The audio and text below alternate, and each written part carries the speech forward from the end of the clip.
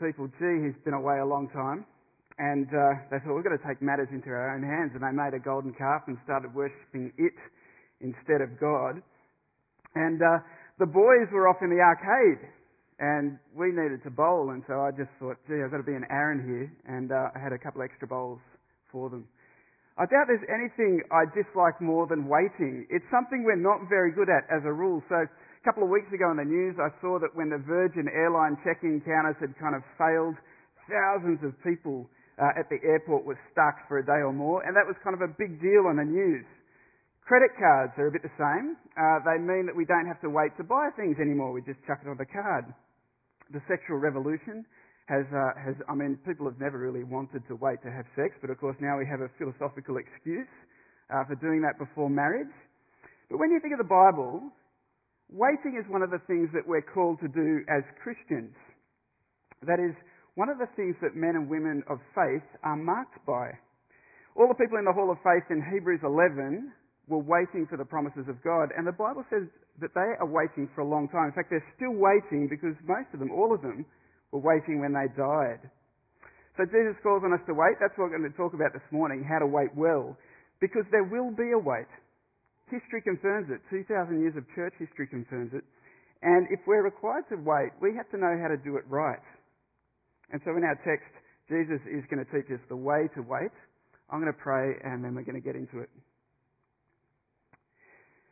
Father, I know how easily I can become preoccupied, complacent, dull.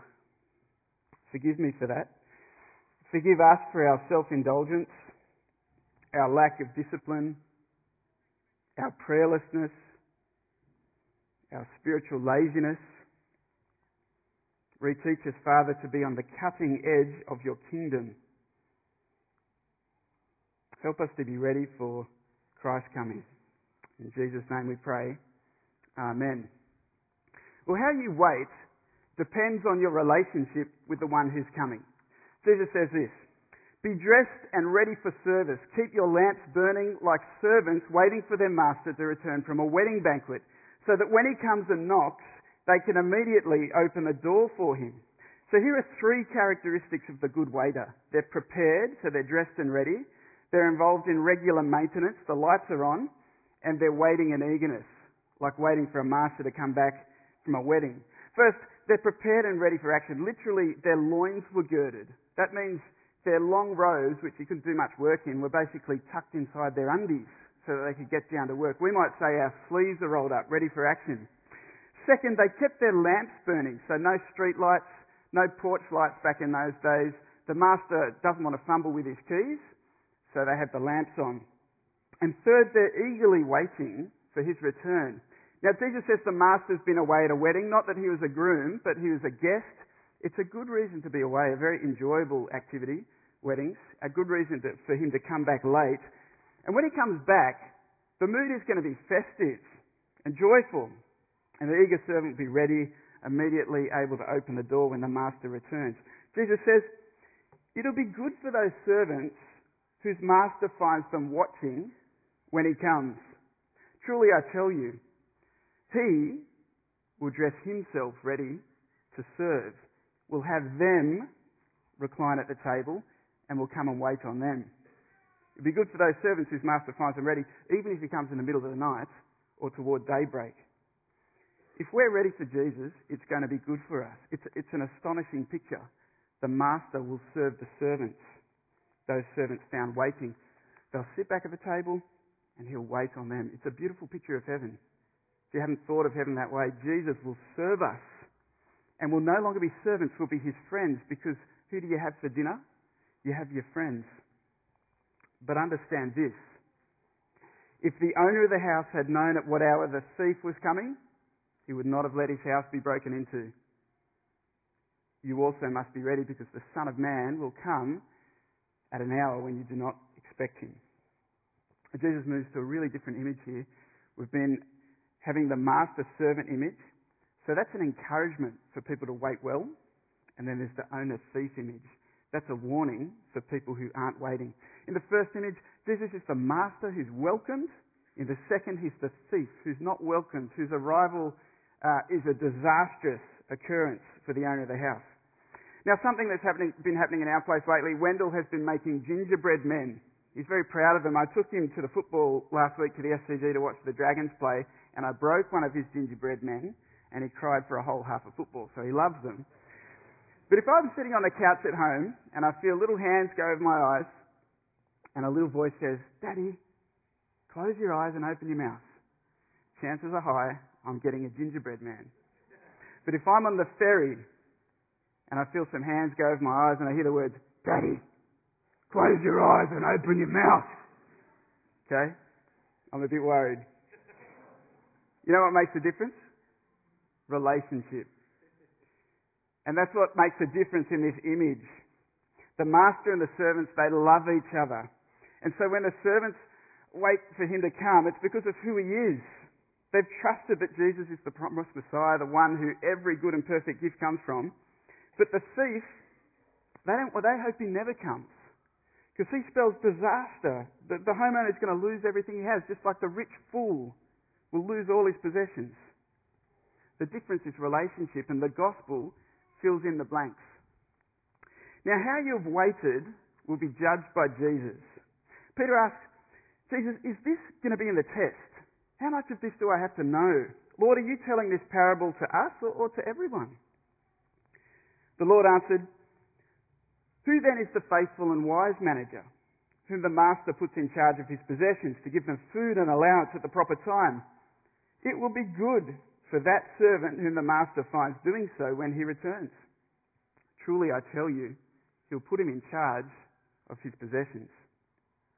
The faithful manager is to continue his service into eternity, but he gets more responsibilities. The faithful manager is rewarded for doing now what he's going to be doing in the future. And actually, this is a picture of Jesus. I think sometimes we're happy to think of Jesus coming to service in his first coming. "I did not come to be served, but to serve," right? But we're less happy to think in his second coming that it's going to go down that way. He's going to come back as king. We're going to sing to him. We're going to worship him. He'll be enthroned. Surely he's not going to serve a second time. But if we're reading this rightly, he comes to serve the first time, and when he comes again, he comes to serve. This is the lesson for us. If it's not demeaning for Jesus to serve us, it's not demeaning for us to serve each other. It's our glory. I think some people at church think of serving as the unpleasant path to glory. I'll slog my guts out, maybe God will be happy with me, maybe at the end he'll say, "Well done, good and faithful servant," and I will relax. But Jesus' words strongly imply that serving is our glory, because that's what we're going to be doing into eternity. So how are we to wait? We serve our Lord and Master. I'll tell you what I'm not saying, because some people here might be thinking that in order to impress Jesus, you have to leave your job, you've got to sign up for everything happening at St. Matt's, you've got to stand on street corners telling everyone about Jesus, maybe even sign up for full-time ministry. That's actually not what I'm saying, but it's a good question. If Jesus is coming back, what should I do tomorrow? How should I live? C.S. Lewis, amazing essay. It's an essay called Learning in Wartime. He says this: "Before I became a Christian, I do not think I fully realised that one's life after conversion would inevitably consist of doing most of the same things one had been doing before." That's what he says about his experience in the Great War. "I thought it would be all war, but the nearer I got to the front line, the less everyone spoke about the campaign. Why? Because it's silly to think a soldier's life consists of fighting 24/7 and engaging the enemy. Normal life continued on the front line, albeit in difficult circumstances. In the trenches, soldiers read books, wrote letters, enjoyed hot meals, told jokes, cried and laughed together. In other words, life, even in war, is more than war. And the Christian life is more than just slogging your guts out at church, as vital and as essential as church is. And the reason no war can suppress these natural human instincts is because they're God-given in the first place. You know what Paul says? Eating and drinking can be done to glorify the Lord. That means the staff here can take a day off or take a holiday and enjoy those things as something good in themselves, not just to recharge their batteries for more kind of gospel work. The Christian can remain in their job and do it heartily as for the Lord. The university student can watch movies at uni just for the love of good filmmaking. It's okay to mow the lawn, clean the pool, read the newspaper, walk the dog, play guitar. It's God-honouring and gospel-loving to do those things when we do them with thanksgiving. And I have to say, if you think that's somehow out of touch with the last days, then remember how Jesus lived. For him, there was a time to study the Bible. There was a time to work with wood. There was a time to heal the crowds. There was a time to have dinner with friends. There was a time for a wedding and a time for a sermon. There was a time to go away and pray, and there was a time just to check out the flowers in the field, the lilies. But suppose the servant says to himself, my master is taking a long time in coming, and then begins to beat the other servants, both men and women, and eat and drink and get drunk. The master of that servant will come on a day when he does not expect it, at an hour he is not aware of. He will cut him to pieces and assign him a place with the unbelievers. So we're back once again to the imagery of master and servant, but this time the servant is a wicked one. He's not eagerly awaiting his master's return. He's not dressed and ready for service. The lamps aren't burning. He's not eagerly waiting there. And Jesus gives a big warning. I mean, imagine Peter's mind spinning as he hears this. He's thinking, oh, far out, who's the manager? Who's the servant? Why is the servant doing this? Why is he getting cut into pieces and assigned a place for the unbelievers? It's a good question for us too. Who is the servant? Because I think that's hell. Where do unbelievers go to be punished? That's hell. Hell is a place of punishment. I think it seems everyone who's a false teacher or a leader leading a double life fits into this category. People entrusted with the knowledge of God, with the words of eternal life, who are keeping it to themselves while they're suiting themselves, while they're feeding themselves. This is not a believer. This is not someone who is saved but disciplined, as we read about elsewhere. This is someone who is totally dismembered. Israel herself, actually, is probably a good example of this. Israel was given privileges and responsibilities. They were to be a light to the world. They were actually to be the manager that was to feed the world, because they had the words, they had the scriptures. But like Jonah, Israel didn't want to do this. They resisted it the whole way. They consumed their blessings on themselves. They abused the Gentiles. They abused their own people. And the prophets talk about this all the time. This is Isaiah chapter 65. I think this fits perfectly with the very thing Jesus is talking about. This is God speaking. All day long I have held out my hands to an obstinate people who walk in ways not good, pursuing their own imaginations, a people who can continually provoke me to my face. But as for you who forsake the Lord, I will destine you for the sword, and all of you will fall in a slaughter. For I called, but you did not answer. I spoke, and you did not listen. Therefore, this is what the sovereign Lord says. My servants will eat, but you'll go hungry. My servants will drink, but you'll go thirsty.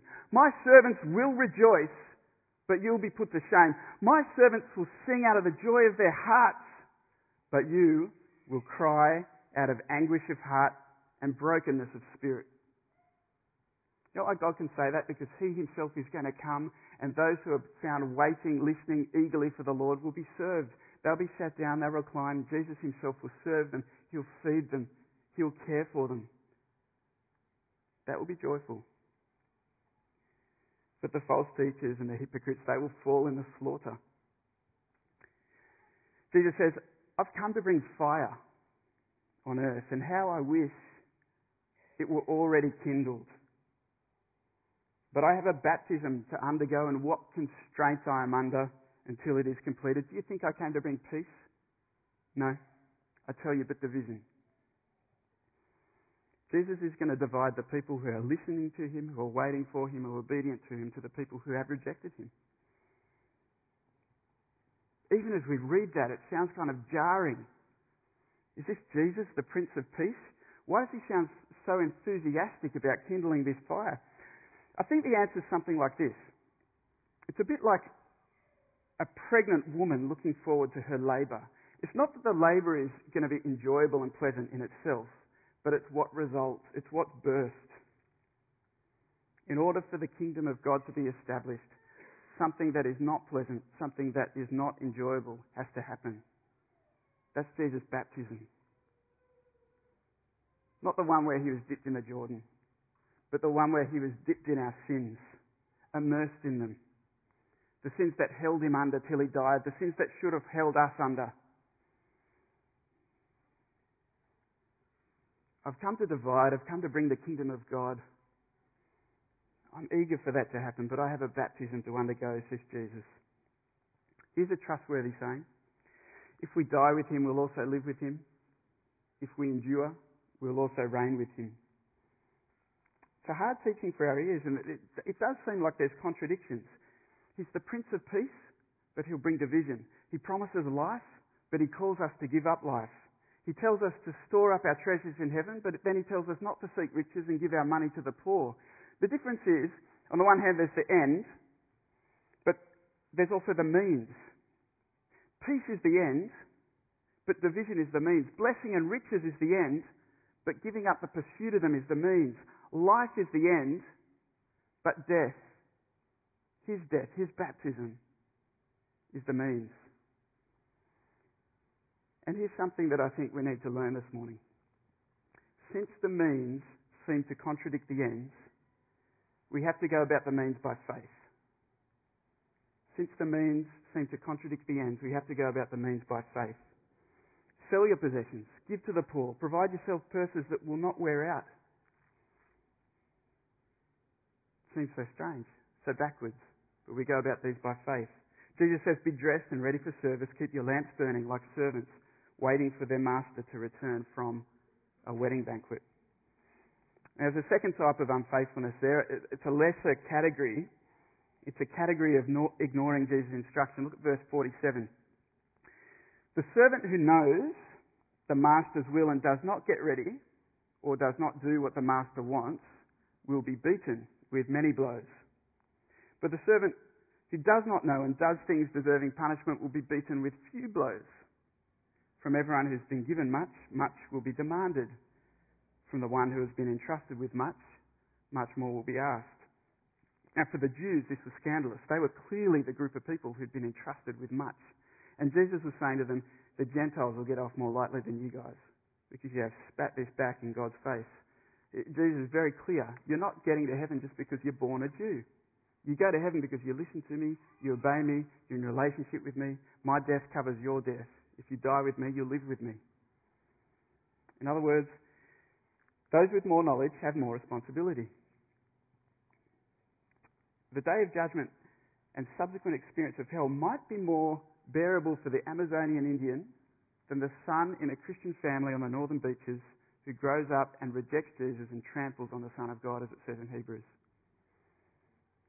It's a difficult thing to think and get our heads around, but at least it suggests that God's future punishments are not random, they're not disproportionate, they're not thoughtless, but they're measured and appropriate. Perhaps there's a church being badly taught by an uneducated minister out there who will not be as held as liable as this church, where we're literate, where we have Bibles in our bookshelves at home gathering dust and we don't bother to open them up and listen to God speaking to us. It also has a meaning for managers of people of God today too. Feeding the people of God is a big deal. You know, from time to time I've had to remove people from ministry because although they know the Master's will, they're not listening to him, they're not ready waiting for him, and they're not obedient to him. We're to serve the Master and not ourselves. So if you're a small group leader, if you're involved in feeding the people of God, if you're a parish counsellor, if you're a youth group leader, if you're a warden, if you're a singer, if you're a children's ministry leader, if you're involved in this ministry of serving the people of God, listen to the words that Peter said some years later after he processes all of this and writes his own letter to the churches. Peter says, "To the elders among you, I appeal as a fellow elder and a witness of Christ's suffering. Be shepherds of God's flock that is under your care, watching over them, not because you must, but because you're willing. Not pursuing dishonest gain, but eager to serve. Not lording it over those entrusted to you, but being examples to the flock. When the chief shepherd appears, you'll receive the crown of glory that will never fade away. We need to hear this. The ministry team needs to hear this. Elders in the church need to hear this. If you're involved in a feeding ministry, don't serve in ministry because you think you have to. If that's you, you have to stop now. Don't do ministry because of dishonest gain. Whatever that looks like in our context. Maybe that's status among your peers. Oh, look at me, everyone. The approval of the ministry team. In my context, in youth ministry, you can just kind of want to be on the team because it's kind of a cool place to be. It's a fun social life. Don't lord it over those entrusted to you. It's not a time for power trips when you're feeding the people of God. But be willing shepherds, eager to serve, examples to the flock. And when the chief shepherd appears, you'll receive the crown of glory that will never fade away.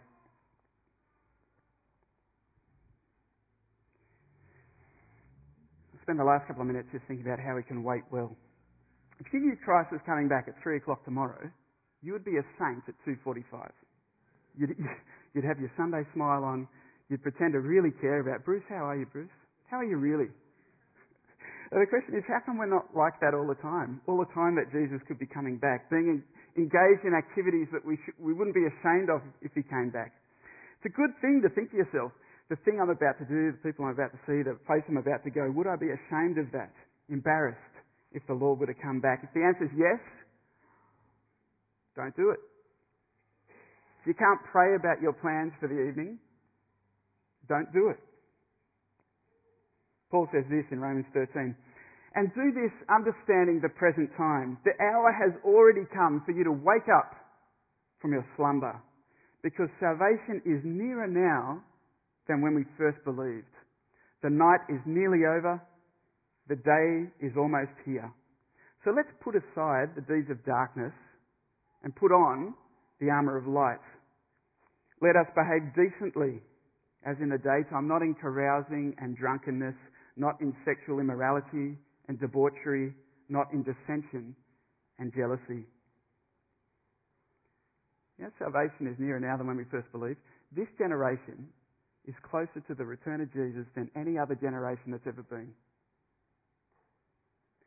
Hearing this sermon today, you are closer to the return of Jesus the last time you heard someone teach on his return. The night is nearly over, the day is almost here. This is not the time to party and drink, Paul says. Don't be drunk on wine and spirits, but be under the influence of the Holy Spirit. Stay away from immorality, Paul says. Pre-marital sex, extramarital sex. As much as people want to say something different, God does not like them. He calls them sin. He's not okay with it. We can't be competing, Paul says, with others, trying to prevail over other people, to want the highest prestige, the most recognition or prominence. We're to focus our energies on becoming more like Jesus. He is Lord every day of our life. When we go to church, when we go to the beach, when we go to work, when we go to dinner. You know, someone once said, when he's not Lord of all, he's not Lord at all. When he's not Lord of all, he's not Lord at all. And Jesus says, be dressed and ready for service. Keep your lamps burning, like servants waiting for their master to return from a wedding banquet. Now, I don't know when the end of the world is, but the end of your world could be before the end of the world. Is this group of people ready to meet God? We're not good waiters. Like me at the bowling on Friday night. I don't have time to wait. And some people, like Aaron, thought Moses has been away a long time, better take matters into my own hands. They start living life like God is not coming back. If that's you, then you need to hear these words from Peter again. I think processing some of this stuff Jesus was teaching him. 2 Peter 3 verse 9 reads, the Lord is not slow in keeping his promise, as some understand slowness. Instead, he's patient with you, not wanting anyone to perish, but everyone to come to repentance. Lord, are you talking to me? Yes, Peter. I'm coming back, and those who are found eager, waiting, they'll recline at the table, I'll serve them, but those who aren't, I'm coming back as their judge. And Jesus says, why don't you judge for yourselves what's right? As you're going with your adversary to the magistrate, try hard to be reconciled with him on the way, or your adversary may drag you off to the judge, and the judge may turn you over to the officer, and the officer may throw you in prison. I tell you, you'll not get out until you've paid the last penny. If Jesus is coming back, we had better seek to be reconciled to him, because when Jesus comes back, every knee will bow and every tongue confess that Jesus is Lord. For some people, he'll extend his hand and he'll lift you up, he'll sit you down and he will serve you. And some people will say Jesus is Lord through chattering teeth as he prepares to be your judge. May none of us be in that second group. It will be good for those servants whose master finds them watching when he comes. Truly I tell you, who will dress himself to serve, will have them recline at the table and will come and wait for them. I'm going to pray now, because Jesus could come back at any time for any one of us. And if you need to be reconciled with your adversary, if you want to be found ready and waiting, all you have to do, it's not about pulling your socks up. It's not about more ministry, more church life, more service. It's about being reconciled to Jesus. It's about being in relationship with Jesus. It's about knowing Jesus. It's about claiming his death for the death that should have been yours. So if you'd like to let me pray for you, I'd love to do that. And then we're going to celebrate communion together this morning. Father, this morning we want to acknowledge that your return is real, it's imminent. Father, help anyone this morning who wants to be reconciled to you, to put their trust in you, to put aside, to put behind them their life of ignoring and thinking you're not coming back, but to die with you and therefore live with you. Have mercy, Lord, and thank you for your promise that those who are found waiting will be served by you into eternity. Loved, fed, and cared for. Thank you, Jesus. Now I'd like to pray for Saul. Jesus, I come to you on behalf of everyone in the room. Help us remain faithful this morning. Help us to keep on serving you even when we're discouraged, even when it doesn't seem like we're accomplishing anything. Help us to be faithful servants that you delight to find serving in your household. Forgive us, forgive me, Lord, when we fail you. Cleanse us and set us back on the way of service until you come. Come soon, Jesus. Come soon. Amen.